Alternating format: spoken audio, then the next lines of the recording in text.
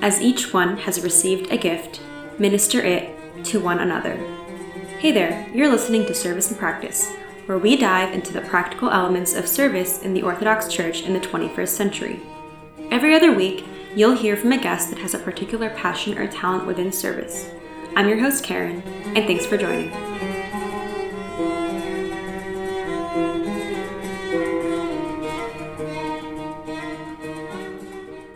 Hey everyone, I'm really glad to be back and kicking off the second season of the podcast today. If you're joining for the first time, welcome. Be sure to tune into the trailer to listen to the story of how Service and Practice came to be. And now, to introduce today's episode, I'll be chatting with Evram Dawood on how service is part of our Christian identity. Hey Evram, how's it going? Good, Karen. How are you? I'm good, thanks. It's great to have you on the podcast. It's my pleasure to be here. Thanks for having me. Yeah, of course. I've heard Evram talk and had the blessing of hearing him talk at several events and conventions. He is very passionate about his service. He's a member of the congregation at St. Mark's Coptic Orthodox Church in Cedar Grove, also known as the Archdiocese, where he leads the pre-servants group. But before that, he's been around the world, literally. So can you tell us a little bit about that? Yeah, I only started coming to the Makar maybe like late middle school, early high school, if memory serves me correctly. Before then, I think like a lot of families in the area kind of church hopped. Went to St. Mark's West Side for a long time. So I went to Bergen, Bayonne 1, Bayonne 2, Belleville, East Rutherford, where I still go to confess. Lived in Virginia for a little bit. Then after college, I attended grad school in the Bay Area, so I served there for a number of years. After that, lived overseas in Southeast Asia for a little while, and then came back, kind of bounced around between the East Coast and the West Coast. Eventually settled back into, lovely New Jersey, and came back to my service here at the Makar, where, as you mentioned, I co-lead the pre-servants class here with an amazing servant named Andrew Abdu, who himself is another transplant to the Makar. Yeah, been around the world and back, but definitely a lot more of the world to see. So hopefully when this pandemic lifts, we can have the conversation without masks, number one, in person. Yeah. And then we can, get back to traveling. Yeah, definitely looking forward to that, God willing. Inshallah, yeah. Yeah. And I think it's very interesting that you've been all around the world, and I'm sure that's informed your perspectives on many things, service being one of them. I mean, yeah, it's been really interesting seeing how the sausage is made, so to speak, or how the cookie crumbles in different parts of the Coptic community, in different parts of the country, different parts of the world. Noticing the differences, noticing the similarities, trying to glean from every place what's best in terms of their practices and their approaches, and trying to apply that here has been something that's been really helpful in terms of trying to give the people that we serve here at the Makar and in the area in general just as much as we can in the best way that we can. Wow, that's very interesting.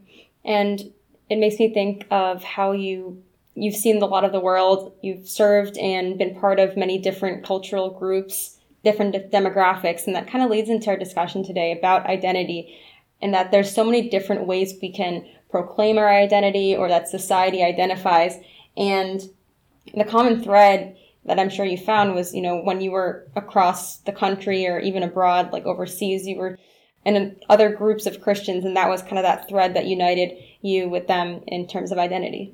Yes, I found, at least in my own life, my own experiences, that wherever I was, the easiest way for me to join a community and also to give myself to that community has been to serve, has been just to get involved, roll up your sleeves and figure out where the needs are, whether that be in a traditional quote-unquote service context, even though I think we'll probably end up talking about how I'm not a huge fan of that term servant versus non-servant. I really like the idea of thinking of ourselves as Christians, and service being a necessary and contingent part of our Christianity. But jumping into either if it's a traditional Sunday school service or if it's like an outreach ministry, if it's a just dealing with people who don't want to come to church and seeing what kind of music they listen to, and then trying to see if maybe you can make some inroads by relating to them in some way, whether they like old school 90s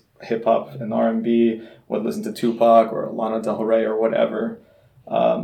Just trying to make connections with people. So I found that's been the best way for me to both acclimatize to a new area, whether it was the Bay Area, whether it was Myanmar, whether it was Virginia, wherever. And also the best way to just start, finding my salvation in that place. I'm intrigued by what you said, finding your salvation. Can you talk a little bit about how service is related to that? It's revealing insofar as that it kind of hints at my idea of service in general, which is if I am truly living a Christ-like life, if I'm truly trying to, in the words of Thomas Kempis, who wrote that book, Imitation of Christ, if I'm truly trying to imitate Christ in my life, well, the Son of Man came to serve and not to be served, like it says in the Gospels of Matthew and the Gospels of Mark, right? Like it's something that I have to do. It's contingent upon me.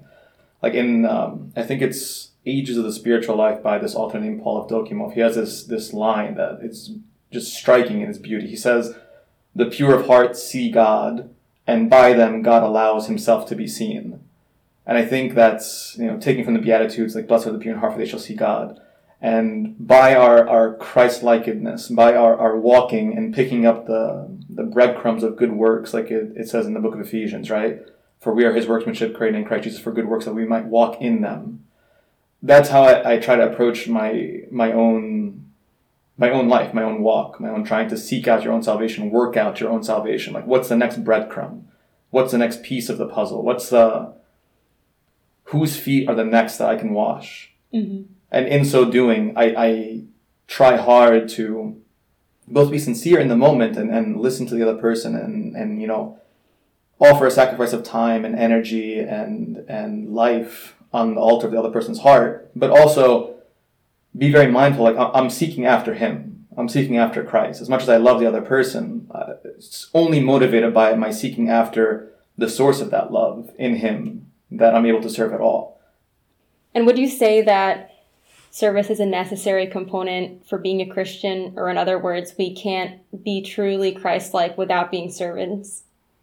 Nail on the head. Yeah, like ding, ding, ding. That's it. That's everything. Like I remember having a conversation with a friend of mine when I was in college, and she was talking about like a very difficult time in her life, and how the servants, the official, the knighted servants in her church, were just not very helpful and not very comforting and not very Christ-like, I would say. I think a lot of people share that notion of hypocrisy amongst the official servants in the church. And listen, we're not here to cast, aspersions or cast doubts or proclamations of hypocrisy, but I think it hurts when you expect love and sincerity and comfort from those who tout it so vehemently, and then what you get in return is not that, to put it simply. That's why I think that it's so much more beautiful and so much more efficacious if you just think about it in terms of, I am a Christian, I must follow Christ, I will serve whoever is in my line to serve, whoever's next. That's why it's best always, like I think the greatest priests, the greatest servants, you can tell that they're incredible, not from like even the people they serve in the church, like from their own household. Like their kids love them. They're so sincere in relationship with their spouses. Have a great relationship with their brothers and their sisters and their parents. They're always trying to make peace at home first, and then that peace and that endeavor blooms out into their service in the church as well, to their extended family as the body of Christ. So yeah, I don't think it's possible to be a Christian and not serve. Like imitate me just as I also imitate Christ, says St. Paul, yeah. Yeah, those are really wise words spoken by St. Paul. And to your point about the very successful, very spiritual servants or priests or leaders, it being evident in the family and in the people that are close to them, it reminds me of this idea that service is not like a light switch. You're not a servant when you're in Sunday school or on a specific day in a specific place. It's not something that's on and off, but rather it's a mindset and a lifestyle, and thus should pervade into all our relationships. 100%. And it stems from that very same place of like I thirst for the lover of my soul. I thirst to see Christ prevalent in every facet of my life, in every single arena, every single nook and cranny. Like I want him to pervade it all. And so if I'm not seeking him in my family, how can I then seek him in my family who I'm closest to, who I see daily, right? How can I then seek him in the face of like, an annoying Sunday school kid who just like runs away every time it's time for class? Or how can I see him in like the friend who just had like a stillborn baby or a miscarriage? Like how can I, it's not enough to love in the extreme circumstances. Love is bred in the small things, I feel. Like the ability to love starts off in the small day-to-day activities. It's very much like what Christ says to the stewards, right? Like, well done, good and faithful servant. You have been faithful over little. I'll make you rule over much.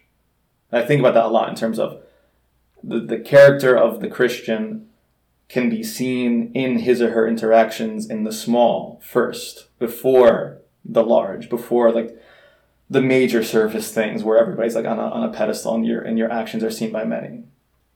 That's an interesting insight.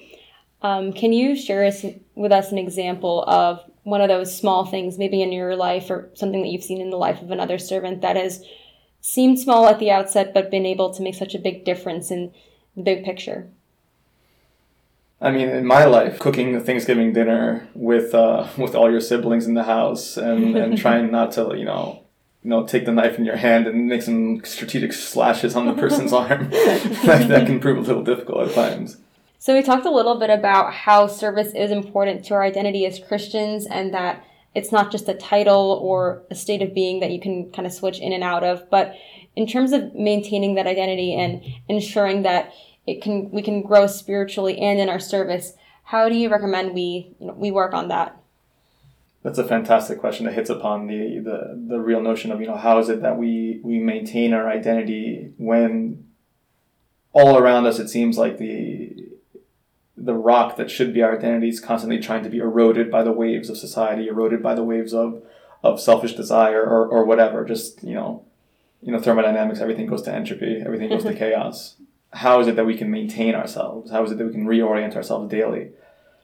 And this is where I think that, thinking about service not as like a quote unquote official servant in any kind of church capacity, but thinking of our service as like picking up the breadcrumbs of good works, following where Christ is leading me in my life, right?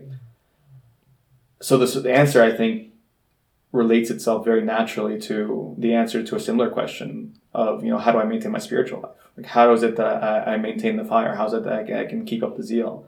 I think having like a spiritual canon that you work on with your Father confession is super important, but particularly with regards to service, I think the primary thing is that I figure it was Abu Mshai Kamel, Tedros Malati was saying that the most effective servant is the repentant servant. And so I think that's huge. No matter how many kids you can bring into a youth program or how many adults you can bring to come to like a parenting seminar or whatever, insert your service here, the numbers don't guarantee efficacy. Your repentance might, though. Like your own personal sincerity. And the origins of that word are really, really beautiful, I feel. Like sincere as the root of sincerity, like without wax, I think is the Latin translation. So like when a marble statue would get dented by something or broken by something, they would fill it up with wax. But to be sincere means like what you see is what you get. It's 100% what it is. So I think sincerity in our spiritual lives, truly repenting in our spiritual lives. And then from that, keeping the fire alive means like we have to consecrate a time to edify ourselves. We have to, think about it more as like a daily necessity than a nice to have. Like it has to be a need to have. Having a time where I eat, I drink spiritually is super important. And obviously, like, everybody who knows me will know that I'll suggest, like, you should probably be reading something. Like, there's 1,001 amazing works out there. And if you're not the type that wants to read, then, there's so many good podcasts out there. From Coptic sources, like this one, for instance. From Coptic sources. Non-Coptic sources, other Orthodox sources. And I think that they're fantastic. Even Catholic sources. Like somebody that I discovered about a year or two ago was this bishop in the Catholic Church named Bishop Robert Barron. Fantastic sermons. And like, obviously, if you have any questions, consult your Father confession or your servant or somebody who's theologically minded to see if there's, discrepancy in anything. But constantly surrounding yourself with the truth of Christ is important. Just to reorient, because it's so easy to get eroded by, the affairs of this world, so to speak. Whether it be work or family or stressors of life. There's a bunch of things that will try to dampen that fire. But it's important for us to have a daily practice of the presence of God, so to speak, to quote Brother Lawrence in his famous book.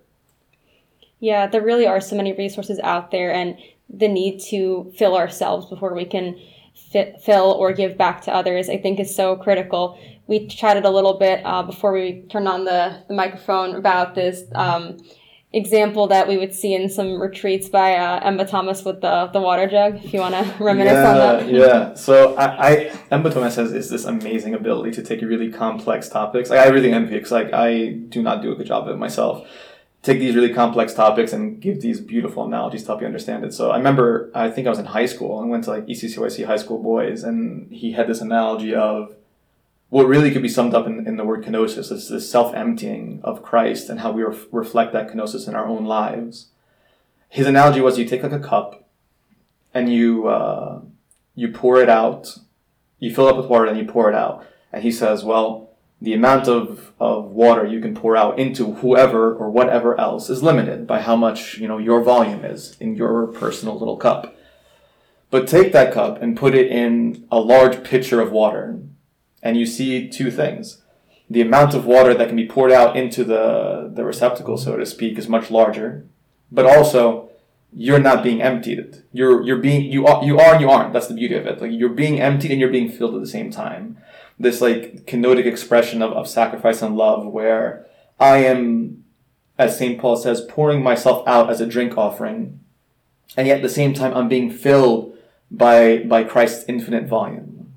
And I love that analogy. Put your cup in the infinite pitcher of Christ's love, so to speak, and therefore constantly be pouring out and filled. Which is the difference, I think, between a Christian service versus I worked a decent amount in the humanitarian international development sphere. And the people who stay in that world, a lot of the time, one of the dangers they tell you is don't espouse a God complex. Don't have a crazy ego complex, because you're not the savior of these problems. You're just trying to help in your small way, right? And eventually, if you do have that ego complex, you won't be affecting the change you think you will, because you'll burn out.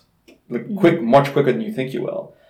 And so our perspective as Christians versus the humanitarian perspective is that we're not giving of ourselves, We offer back unto you what is yours, we say in the liturgy. This is all yours. Any good I do is not me. It's him working through me in this, self-emptying, but also being filled by him.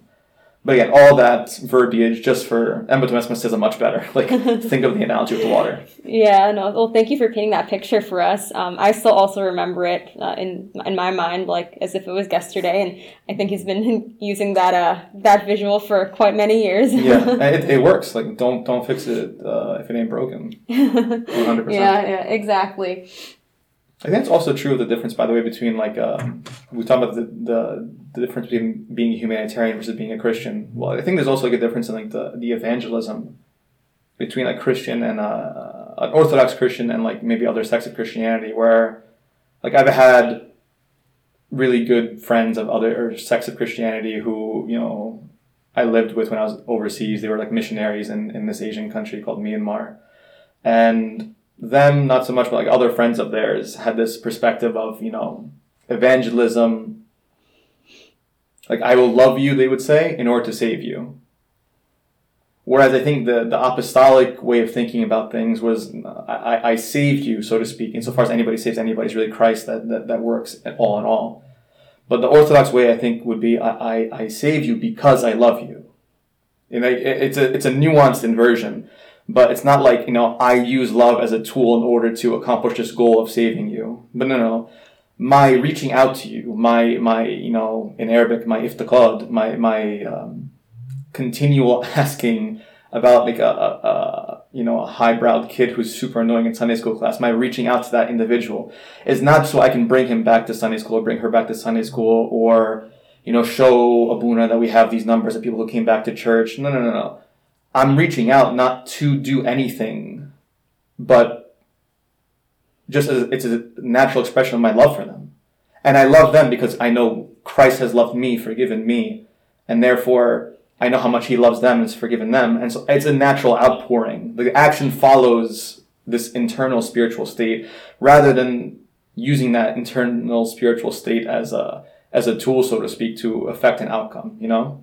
Yeah, that's a really, like you said, nuanced but important distinction to make, especially when talking about our identity in service and as servants. I think I also wanted to explore a little bit with you this topic of how identity has become rather controversial today in the 21st century. There's so many different ways people will define it for themselves, be that race, gender, just to name a few, that so many other ways as well that society or people will kind of self-proclaim. And I want to see what are your thoughts on how service fits into this picture? How can we continue to serve not just our churches, but the world around us when the idea of identity is sometimes under attack? I mean, Karen, that's a really, really good question. And I think especially poignant nowadays. I was attending a talk by Father John Bear, who I think this was one of his last talks at Fordham before the pandemic, obviously, and before he moved to, I think he's back in Scotland now. And he was talking about the impacts of the culture, if I remember correctly, the impacts of the culture and the status of the culture upon theological development, there's and the church in general. And I came up to him after the talk, and I said, how afraid are you, Father, about, the increasing rift in this country, this increasing polarization, this increasing, tribalism, my side versus the world. The other side is not just wrong or misguided, but, demonic and totally insane. And he said, it scares me to death. Wow. It scares him. Yeah. How do you think I should feel? You should feel. And I think I was reflecting on that a bit afterwards and a little bit recently, given the status of this country now post-election and whatnot. I think one of the greatest dangers we can fall into as Christians and as Orthodox Christians nowadays is to, how do I phrase it? Fall into the roles that society would have us fall into the I would call them traps of tribalism. If our identity is rooted in anything else primarily than being the body of Christ, being the church, being his bride, then I can never fulfill my destiny of being conformed to the image of Christ, like it says in Scripture, right? Like our destiny as Christians, our destiny as human beings, and the reason we are created is to know God. Like in John 17, like this his final prayer before he gives himself up unto death, right? His last prayer to the Father in the presence of his disciples is, this is eternal life, that they may know you and know your Son whom you have sent, right? If that's our destiny, and yet we're more occupied with Republican this, Democrat that, sexual orientation this, sexual orientation that, this is a mistake, this is a trap, this is a danger, The bride of Christ must forever take on the face of her spouse, so to speak. Like we must always forever be trying to shine forth to the best of our abilities through our repentance, through our life in the liturgical calendar of the church, through our scriptural reading and meditation and memorization, through ultimately the liturgy and the Eucharist. We must always be trying to shine forth Christ brighter and brighter. And this is clear in so many of our rituals and rites, right? Like in the altar, for instance, in the liturgy, the bosom of the Father representing the Father in the back, that curved part behind the altar. The Father only ever sees us, the congregation, outside through Christ, slain upon the altar, right? And also, when we confess, when the priest puts the cross upon our heads, the Father, in his kingdom in heaven, only ever sees me in my sinfulness and wretchedness through the cross of his son. And so if you flip it, the inverse must be just as true. People who I encounter on the street, well, my prayer should be like, Lord, let them not see me just in my faults and my wickedness and my selfishness and ego. Help them see whatever I have allowed for you to be in me, as much as of a sacred space that I've carved in my own heart for you to occupy, for you to come and dine and make your residence with me, as it says in the book of Revelations, right? Well, as much space as I've given you, let that shine forth. Let that be the focus. Let that come forth. But if all they see is my political orientation or my speaking just like the world around me. Your Facebook posts. Your Facebook posts. If we look like everybody else around us, if we are talking and using the language of everybody else around us, this is not going to work. That's not Christ. That's the world. And I fear that it's so easy to do that.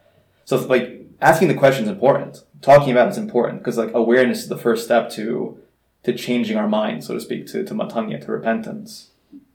I think what you said was really important about not focusing on identity with, the political or racial or, any of these other types of dividers is important, and seeing people as Christ would see them, because Christ looked beyond the labels. He shows this and he gives examples. He talks about the Good Samaritan, wants to paint a picture of love that's going beyond, the boundaries of different geographical regions. And I think that's so important in today's world, which is, ever polarized. Yeah, and that's what separates the Christian from at least what should separate the Christian from everybody else in society. Like I mentioned to you before, there's this like amazing letter in the early church. I forget what century. It might be surprised it was after the 5th. I think it's either in the 3rd or the 4th.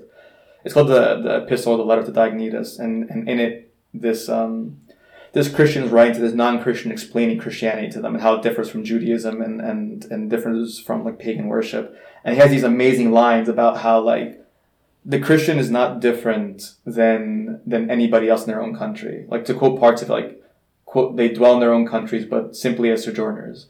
As citizens, they share in all things with others, and yet endure all things as if foreigners. Every foreign land is to them as their native country, and every land of their birth as a land of strangers. They have a common table, but not a common bed. They are in the flesh, but they do not live after the flesh. They pass their days on earth, but they are citizens of heaven.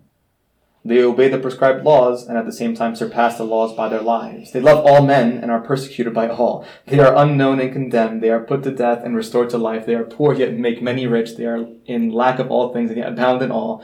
They are dishonored, and yet in their very dishonor are glorified. And it just goes on about how the Christian is not different by any outward measure of difference. The Christian he later writes, to sum it up, the Christian is to the world what the soul is to the body. We are the ones who are supposed to vivify. We are the ones who are supposed to direct. We are the ones who are supposed to address the deep needs that may go unseen below the surface.